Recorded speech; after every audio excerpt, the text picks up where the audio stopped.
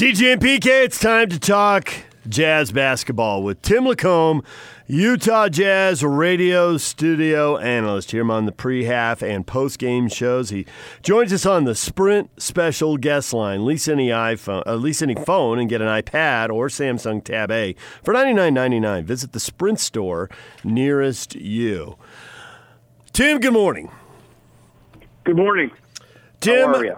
Good. How are you? I am super. No, that somebody is. I stayed up last night watching the votes pour in New Hampshire. I'm all into this fun election cycle. That's a whole nother topic, but man, is it fun. Yeah, well, we can go there. What'd you think of Romney's thing, man? I'm all about Romney, man. We share kindred Boston roots, Oh, he's from Boston. So I'm all now? about Romney. Oh, okay. Whatever. Well, you say. yeah. I mean, you where you are, that's where you are. That's where you're from. That's where it's your experience. I sound like Joe Biden right now. Anyway,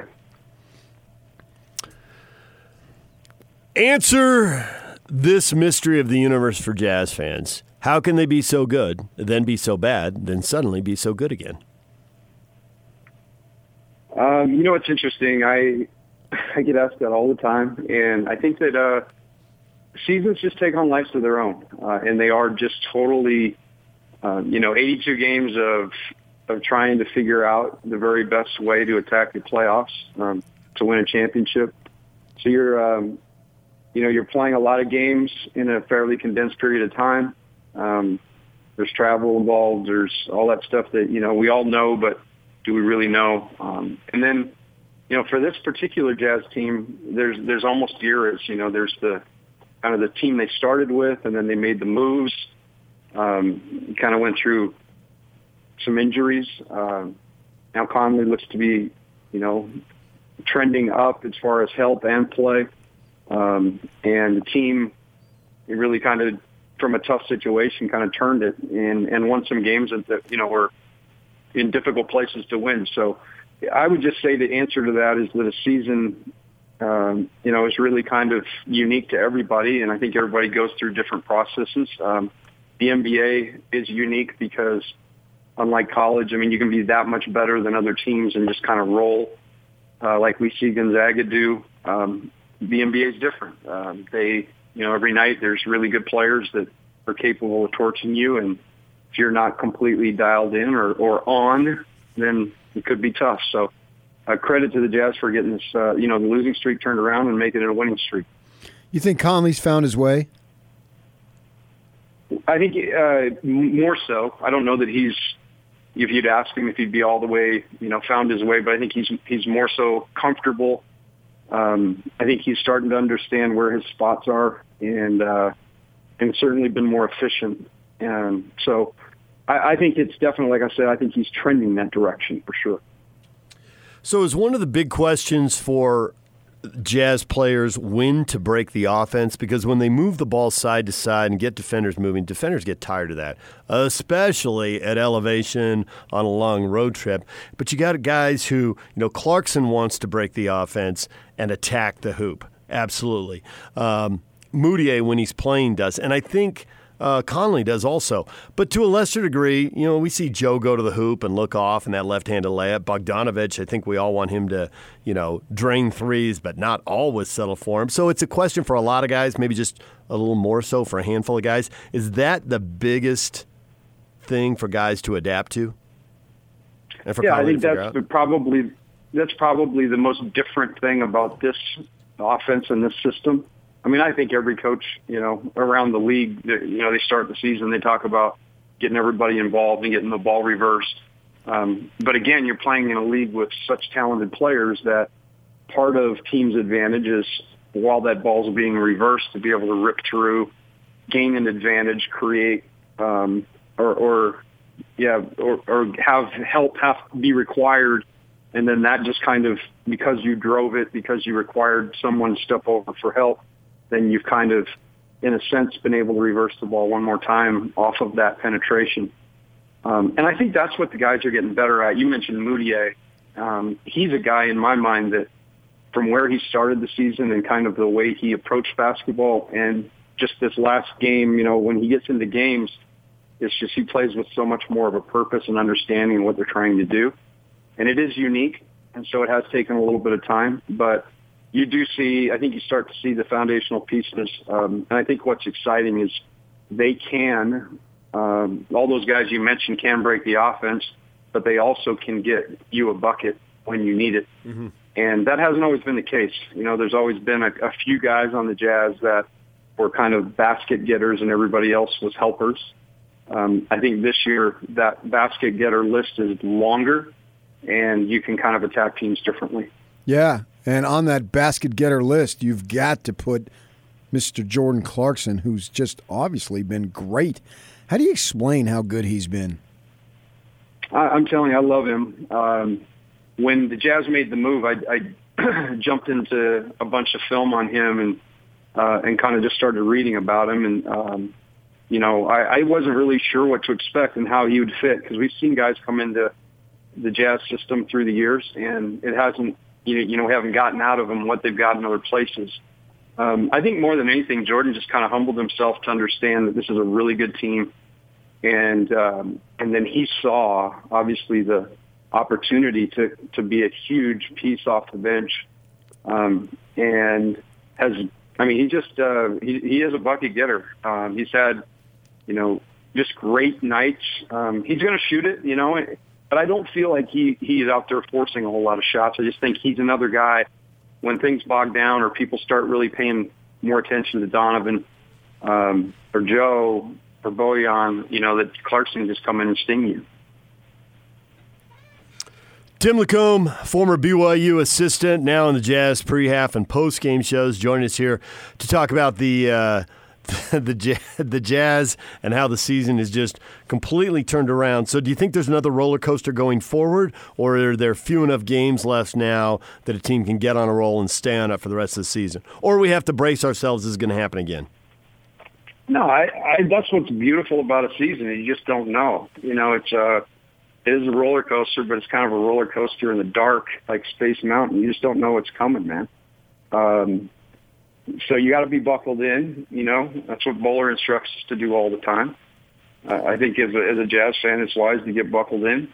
But how fun is it to be talked about, as a team that's in the top half of the West that really could challenge for one of the top spots, and then as this team. What's really exciting to me is when you start looking at the playoff potential, and that's all about matchups. But the Jazz are going to be a difficult matchup for other teams, way more so than in the past because of what we're talking about, the options that they have.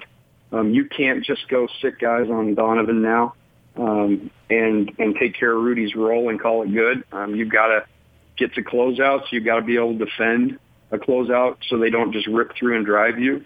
You've got to figure out who's going to guard Bojan because the Jazz do a great job posting him when there's a smaller guy on him. So there's a lot more stuff to think through.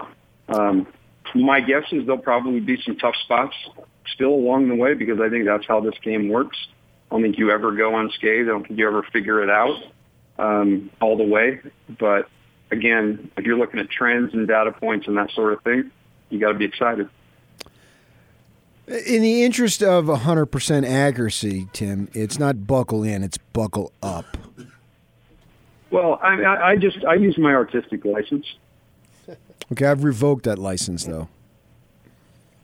See, here's the problem with 90% or 10% of Americans. They go after you because you're cooler than them. Because that's my Bernie Sanders. Oh, okay. I just like to break into different things. I'm sorry. All right, I can live with that. Okay, I knew you'd like it. Do your Hillary. I don't have a Hillary. Neither do we, thank goodness. But thanks for it. That's somebody else's problem, big dog. That's still Bill's problem. Thank you, Yak. For those two nights there together. That was needed to really complete the whole thing right there. My favorite thing, too, is we get into this, PK and I, and just become school children, and DJ just slides away from the parade. Just waiting for it to settle down. Well, it doesn't feel like Space Mountain where on your track and you know it's going to be all okay. It feels more like you're up on two wheels and you might roll that baby over. That's part of the fun. Well, because the problem is you have a lot of history with the dude across from you, and you've got newfound history with the crazy man on the phone. So you know that this thing could go bad. True story, in high school basketball when I was buried on the bench, a wealthy kid at our school who had a nice fast car from his dad that was brand new that really would have irritated PK. He rolled it and he dislocated his elbow, and that was the end of his basketball season, and I began to play more. Way to go. Yeah. Get in there, hustle, make the hustle play. Help the ball club any way you can. Well, while we're sharing high school basketball stories, then I got a quick one for you. Go ahead. I too, was relegated to the end of the bench for the majority of my career. And one evening, the guys all came in, and I thought I saw an opportunity to make a little money. And so I said, hey, guys, it was, back in the era of the rip-away sweats that were so cool when you got called into the game, And they all were in there, and I said, hey, guys, what if I just wear my jock strap under my rip-aways? Because I'm that sure I'm not getting in the game tonight. And the guys all laughed, and I said, no, I'm serious. Like, what would you guys give me if I just went out there and the coach called me in? I just have to tell him I can't go in, But if not, I can't go in. Then I'm safe. So they all pitched in $10. There's 13 guys on the team, so I made 120. And I sat there that whole night in my jock strap and tearaways, never went in the game, and it was a $120 picture. That's one of the best success stories of the Lacombe playing career. Way to go. Way to be an athletic supporter. I like it. Please hit that, Jake. You're just late on the switch. He'd actually stopped listening to the show at that point. He was listening to another morning show. Like everybody else. All right, dog. So I got to ask you about this Mel Tucker thing. Word is out that he's going to take the Michigan State job. And 2 days ago, he goes out on Twitter and says, I'm committed. I'm flattered, but I'm committed to building the program here at CU. And then just a couple days later, they're going to double his salary. Fine, go take the job. But is there anything we can do for the players if they want to transfer? And I bring up the Jason Shelley thing at Utah. He wants to play quarterback. He's already redshirted. He's a junior. So he's not ready to graduate. So he'd have to sit out a year unless he drops down to the lower division. Can we get rid of this and just allow these kids to come and go as they want? Because obviously coaches, in the same breath, the next breath, I'm staying, I'm committed. Oh, you're going to give me $5.7 million. I'm out the door. So my commitment is waning. Yes. Yeah.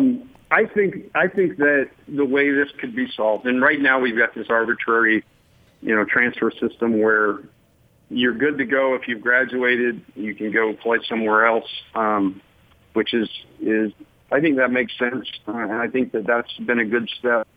I think the second thing they need to do now is they need to take the transfer situation and basically allow one free transfer for every player from the time they enroll. And that would cover if they're not happy in the situation, if a coach leaves. But, I think they need to, because right now, for instance, Jason Shelley, who sat and waited and wants to play, that would allow him to continue his career, not have to go sit out a year. In a situation like the guys in Colorado, maybe some of those guys were recruited by Coach Tucker. They want to go to Michigan State. The new guy wants to bring people with him. I think that would be one way that would take the NCAA out of it completely, where they're not making judgments based on one thing or the other, which is all a mess anyway. But if they gave almost just one free pass, you got a get out of jail free card, and you could use it. I think that would make a ton of sense. But again, probably too much sense for the NCAA to put it. Okay, so the Big Ten has already floated that is out there, and I'm thinking that's a little trial balloon to see public reaction. And with this, I think public reaction was already going to be behind it. Now it's definitely going to be behind it, in my opinion. And I'm figuring because it was already floated the way this works, it's going to happen. Do you consider it pretty much a done deal now? We're just waiting until the convention to finish it up and whatever, they pass the legislation. They're back in Indy now, I think. So that would be my guess. I think that I agree with you. I think they do float things out there, let everybody kind of simmer on it. I remember that the graduate transfer thing was that way, and it seemed really crazy. And then all of a sudden it was, stamped in law. So I agree. I think that's what they'll do. I do believe that the general public, everybody will be excited about it, because the one thing the NCAA has to get really serious about really quickly is the ability to take care of players and their rights. And again, when you see another situation where you're talking about millions of dollars and a coach, who's committed and then leaves, I think it just makes that issue with students way much more, public, and there's way more scrutiny on stuff like that. Tim, we appreciate a few minutes. Thanks for joining us, you and all your voices. Yeah, sorry to delve into Bernie, but I watched him a bunch last night. I'm starting to kind of get his anger down, and he's not really a big fan of the wealthy, that's for sure. Yeah, I know. He hates DJ. Yeah, he does. Can you imagine if he saw DJ's tax return? Oh, boy. But doesn't the Bernster, didn't he own like 3 houses? No, I think he lives under a bridge. He's not a fan of your wealth. All right, we'll leave it at that. I love you, boys. Thank you, Tim. Tim McComb, Utah Jazz radio studio analyst.